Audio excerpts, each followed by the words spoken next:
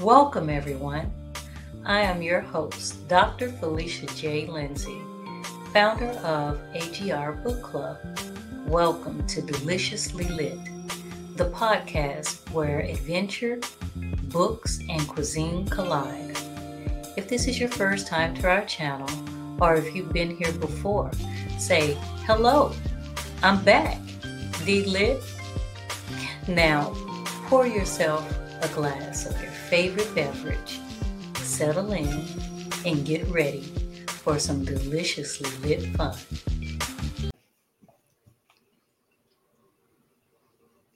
And today we are here with Amy Winfield and her team. I can't wait to get into all the books that she has written throughout her career. First off, she has the Agent Big Butt series. Now, that series right there, when I heard the name, I was like, what? The Agent Big Butt series? But then she has another series, Erased. And she also has some standalone books.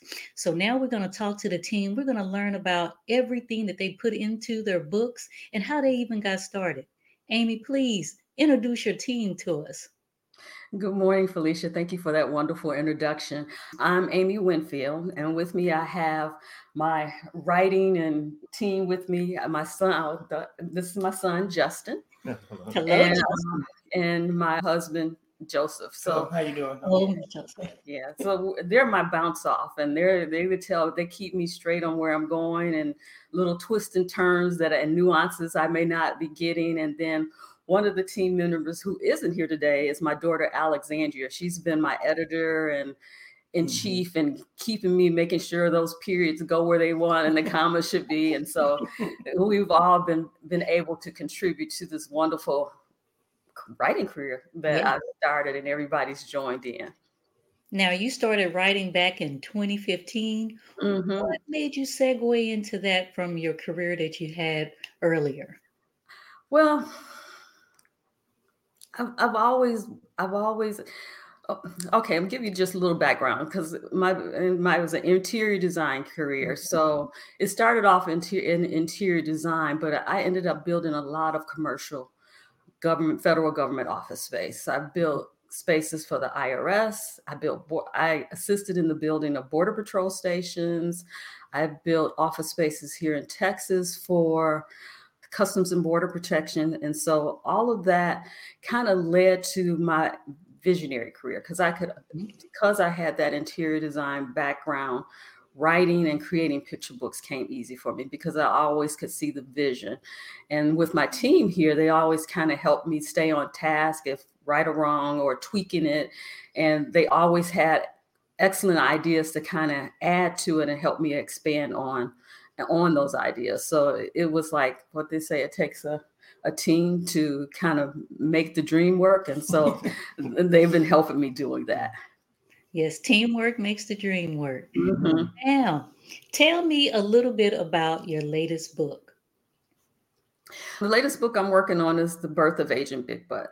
And so it's a series. I'm actually into the third book of the series. So I'm in the third book of the series. And how I started, I don't know, one of those days I was just kind of coming up with ideas, and I kept thinking about I keep seeing this big butt baby who has all these superpowers, but the superpowers is his gas. I love it. and so it was like, and I kept trying to think about it. And then I went to my family and I was talking about it, and they said, Mom, you're not writing a book like that. And I was like, huh? I was like, yeah, but it sounded like a great idea. Mm-hmm. And so, and I guess I've said this before, is like, I kept thinking, I was like, I'm going to start writing it. And once I write it, I'll see how they go from it and go from there. And once I started writing it, they kind of got the gist of it. Mm-hmm. And then they just start jumping in. It was like they start jumping in and helped me start coming up with all these spark powers and all these interesting nuances about the baby. And so his name is Agent Big Butt. Mm-hmm. Yeah, we call him AB for short. And that's what we call him in the book. But not only is the book about him being a superhero, it's really about friendships. It's really about some of the things that children go through that we don't necessarily consider the good, the bad, the ugly, the hard, the things that they have to go through. There are some things in the first book that deals with a child being bullies, Mm-hmm. parents, death, changes, all those things that we all go through, but how it can be more difficult on a child. And so what I liked about the first series is because he was a baby, he had a lot of things to learn very quickly about life. But he also learned how to be kind. He learned how to protect his friends. And so he also learned how to fight a evil doctor that was trying to discover the source of his powers. Yeah, the source of his powers and why he was fighting and all of that stuff. And so it was a lot to come through, and it was a lot of energy that was going into that book as we were collaborating as a team. Now, how did you develop the illustrations? I love the baby, and I love all the pictures. How did you come up with that? I think my design career helped me with a lot of that, because I always had an idea of what I wanted the character to look like. A lot of times we would be debating and they were like, well, it needs to go this. I was like, no, this is exactly how this character needs to be drawn. What fire powers, we would kind of, because he had these fire powers, we would kind of go back and forth on what the fire powers could do and what it would destroy and all of that. So I think that was the biggest thing, because we wanted the baby to have these powers, but we wanted him to also have these human characteristics of caring for people, to think about what it is for people to go through hard things. Because I mean, a lot of times we as adults go through death and how that affects us. And some of those things are in the book, where it's like you don't think about children who have had parents that may have passed away and some of the things that they go through. And so I kind of try to address all of those human things that we all go through. And to put it to me in a book kind of helps segue and to lead into some of those things that some of our children are going through that we may not be aware of, and those things that they go through in school. And so that's what my whole thing was, to put the human part in there, make it fun, make it funny, give them a place to laugh. But those human things that sometimes are not talked about, they could be addressed in the book, not deeply in the book, but touch on those things that we all go through. And it can spark conversation between the parent and the child. Exactly. Now you have four standalone books. Can you tell me about those and what you decided in that process, and what did you want the reader to get from it? Okay, the 4 standalone books. Cautious Fred. It was my first book. That was the second book. Yes. Hey, Babies. I keep forgetting about Babies. Yeah. Okay. So Babies was my first book, and that's just because we had a big family. So I was like, okay, let's talk about babies because a lot of different kids, nationalities and everything. Yeah, because a lot of kids are, when you have that newborn baby, it's like, why are they crying? Why don't they stop crying, mama? Or even they want to pick them up and hold them and stuff like that. So that was that book, just like, okay, let me see if I am going to enjoy this writing career. And what I got out of it, because it was going to be a picture book, I had to look around to find out who was I going to have draw the book. And my artist was from South Africa. Yeah. What was it? Catlingo. We call her Katie. Yes. Katie. So she drew my first book, Mama, Why Do Babies Cry? And that was like, oh, I can actually do this. This is good. And I like representing a lot of different nationalities. And Katie also helped me do the second book, which was Cautious Fred. Yeah. Okay. And Cautious Fred, I started that book is because I kept thinking about what happens when children get lost in the mall. Because my daughter went at a young age. Or anywhere. Yeah, at a young age, we had told her, if you ever get lost in the mall, you get disconnected from us, go to the security guard, blah, blah, blah, and we'll know to come back to that station and look for you. And it actually ended up happening. So she got away from us. I don't know how she got away from us, but she got caught in traffic. And then I was like on one side of the mall and my husband was on the other. And so when I said, okay, where's Alexandria? He was like, I thought she was with you.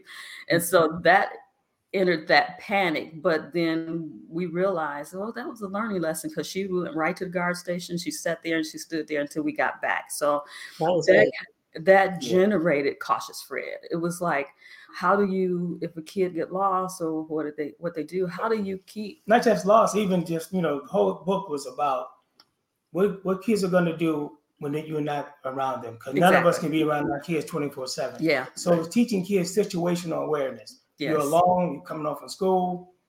What do you need to do to stay safe? And the book details all the things that could happen that the kid needs to be aware of. And and one of the things that I liked about that book, because we approached it from, what are all the predators of a frog? And so a lot of the characters in the book were actually natural predators to the frog. So he knew how, based on his mother telling him to be safe, he knew which different predators to stay away from. Now, I love the frog too. Did you ever make your characters into a plushie? You know what? We tried, and we tried with babies. I want to say we tried, because it came back, but the people that did it didn't look like they're drawing. No, and so we got them sitting. I got them sitting on our couch, but they haven't gone anywhere. And then we haven't, based on all the writing we've done, we haven't pick that up again to see what we can do. But we definitely want to do a plushie with AB, and not just a plushie, but even figurines. That would be good. Plans for AB. Yeah, so we'll see how that turns out. We got to find the right artists for it, because the ones that made the plushies, it was just okay. Yeah. Now, I co-written a book with a YA book, and I tried to get some plushies. The plushies, you're right, they did not turn out good. Yeah. Okay, so you understand. Yeah. But tell us about Not Your Cheese. Well, not your cheese. That's right. It's not. It's supposed to be a play on nachos. So it's Not Your Cheese. So Not Your Cheese was a book of, was it 2 or 3? 3 cheese proprietors. It was 2. It was 2 cheese, Tone and Cheddar. And so they were running this cheese shop that their parents had created, but they weren't very good at it. So they were having a hard time keeping the cheese shop going. And then they start running into natural people who wanted to take them down and keep them from succeeding. So it's a book about perseverance and learning how to, even though you have a hard time working through that. What was the thing in the book? Your hard day. What was your hard day? Maybe the hardest. What was Tone's? That was not. I think one of the main points about Not Your Cheese is the way it came to be. We were in Michigan visiting family, and we went into the store named Myers. I know Myers. Yeah, Myers. Okay, you know Myers. Are you from Michigan? Cleveland. Yeah. So we were in there, getting some late night snacks, and my wife was standing by a cheese display, and I walked up to her. I'm like, "What?" She said, "I gotta tell you something when we get back to the car." Yeah. And I'm like, "Oh, okay." So we get back to the car, and I said, "What's up?" She said, "What about a story about 2 mice, and they run a cheese shop?" I'm like, "Okay." Mm-hmm. And the name of the mice are named after cheese, and all the people in the town are named after cheese, and every name fits the character by the taste, the texture. I said, "What would you call it?" She said, "Right now, I'm not sure, but we'll see." And then later it became Not Your Cheese, and the story developed. And it's one of my favorites. Yeah. Yeah. Now that is cute too, and that would be a cute plushie. Oh yeah. Yeah, if we could get it. Cheese body and have the mouse face. Mm-hmm. Yeah. Yes. And I don't know if you said this, but like you said, the characteristics of the cheese is the characteristics of the characters, whether they're spicy or angry or whatever. So that was fun. Now, what about Unbearable? Oh yeah. Unbearable. It was just one of those books where I always thought about how,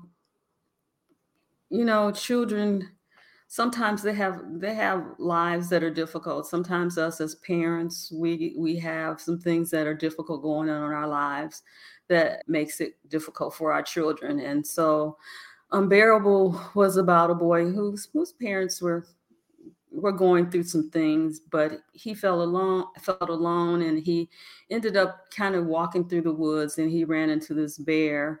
You want to? No, it's one of my favorite. All the books are my favorites, really. But Unbearable started off really from the very beginning. We were riding around, in the car with the whole family with us, and my wife said, and I'm really like, what? She said, I don't know why the word unbearable sticking in my mind right now. And I'm like, okay. She said, think about it. The word unbearable has the word bear in it. I'm like, okay, so what about a bear who leads an unbearable life? Like, okay. And we know we swap these stories all the time. Everybody throwing in ideas in, and before you know it, Unbearable became a family out camping. They basically abandon this 10-year-old boy. He wakes up and they're gone. He thinks he's waking up to them arguing, but he's really waking up to an argument that's between a bear and his wife. And he follows the voice. The door rips open of the cave, and there's Smokey, and he, the whole thing. He chases him down, and it's like, oh, don't eat me, please don't eat me, and then eat you. Why would I do that? And then the whole story starts.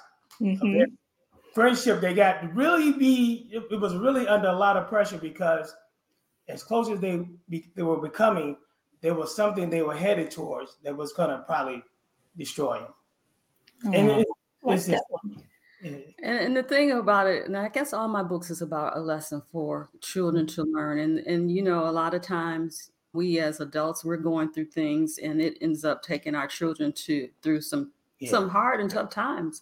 And so that was the whole purpose of Unbearable. How do you get a child that may be their parents may be going through some difficult things, but which puts them through difficult things, and how can you help them get through that? And this gruffy old bear, and sometimes everybody needs a gruffy old bear in their life to kind of help them get through the good, the bad, and sometimes the ugly. And that's what this book was. And they developed a kind of an interesting friendship along the way.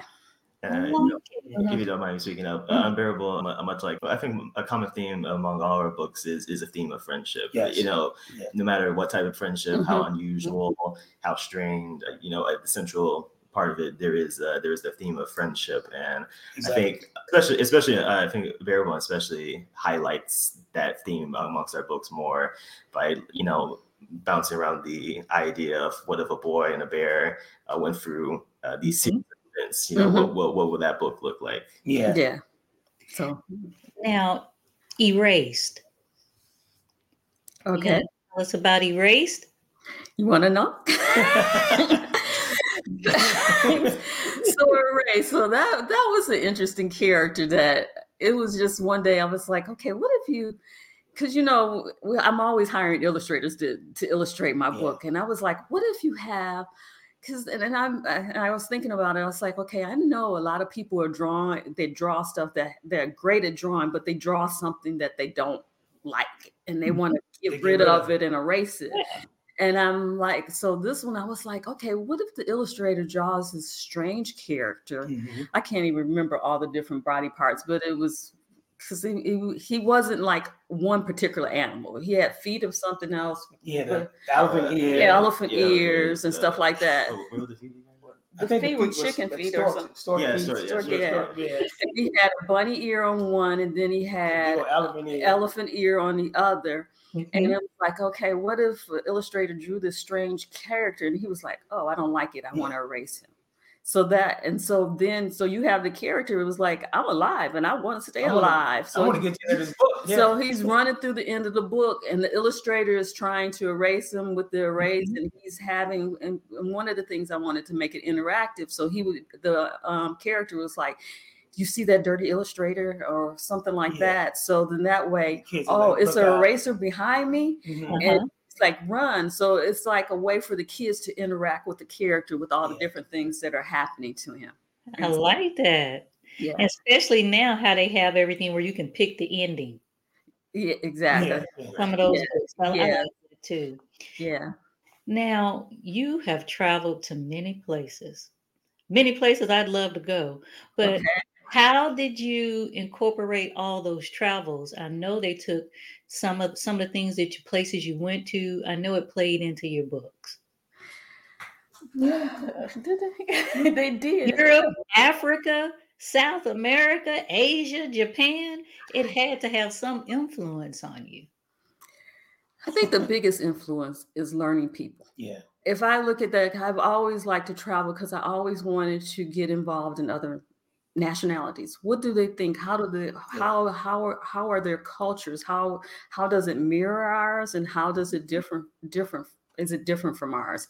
So that was always the draw for me. It's like I always like being around people. I always like going through new places, and I think sometimes I don't give credit of how many places I've seen and been is just a part of my existence, and it's been a wonderful part of it, and being able to have us as a family do a lot of that. My son he wants to move to Japan, so he speaks fluent Japanese. I wouldn't say fluent. Yeah, he's good though. He's got a few more years. Yeah, so that's what got us to Japan. My daughter speaks German, and so they have exposed me to different things, and I've always been a traveler. As soon as my husband and I started dating, I was like, come on, we gotta go. We're getting ready. So yeah. Now, what role does each member play in the process of the book? Can I have each member expound more on what you do? Sure can. Okay, I'll start. So for the AB series, the first one, in order for me to add into to the writing team, I see the whole story as a film. I literally see it from beginning to end. So every scene in the book is what I've seen, and we go over it, and I say, hey, Amy, do you want to do this? You're like, man, and then we work that out. But I see it as a whole story. And then we just chop it up in scenes. Let's start up chapter 1. That's a scene. And we go that through the whole book. Before you know it, it's done.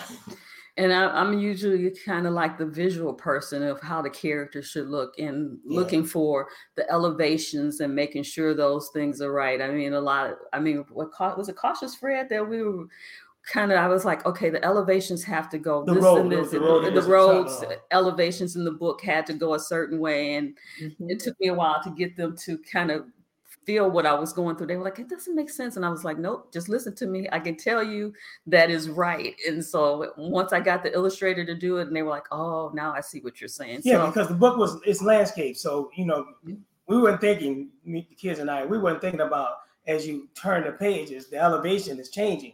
And we were like, no, we have to keep the elevation in mind. So that when the readers are turning the pages, the road won't be jagged or match. So we worked that out. And we didn't want it flat. I was like, okay, it can't be flat land. We have to look like we're walking through a forest. Yeah. I mostly take the role of the editor as a team. My sister is more the main editor, but I guess you can say I'm the assistant editor. I parts that she doesn't catch, I try to bring up. We fight about it. I'm just joking, but parts that she doesn't bring up, I try to bring up. We discuss about it. Bring attention to our mother. So I say, while she has more of the head editor role, I'm kind of the assistant editor. I try to catch what I see. I try to, appeal to mothers that like, oh, you could do this, or like, this may work better, and so on and so forth. Exactly. Yeah. I like the way he says appeal to me. Yeah, sometimes I have some little stubborn ideas, and we all do. In getting, because we all have a passion for it, and we all want to get it right. And so it's just, they're always trying to make sure I have the complete picture in mind. And so I think that's what it helps, is being able to have that team to help see the whole story through. And that's, I think, been our strong points in our writing, and to have the ability, like I said, to bounce off ideas on them and kind of how to make that work. So I think the biggest thing is having you guys as a family work together. That is huge. That is huge. Just so many people that can't just work together, and to have you all contributing, being happy in the process, and just the whole flow of being together. That's a blessing. Yeah. I think one of the things my husband did that has kept us on that road is he would tell us it's not who's right, what's right.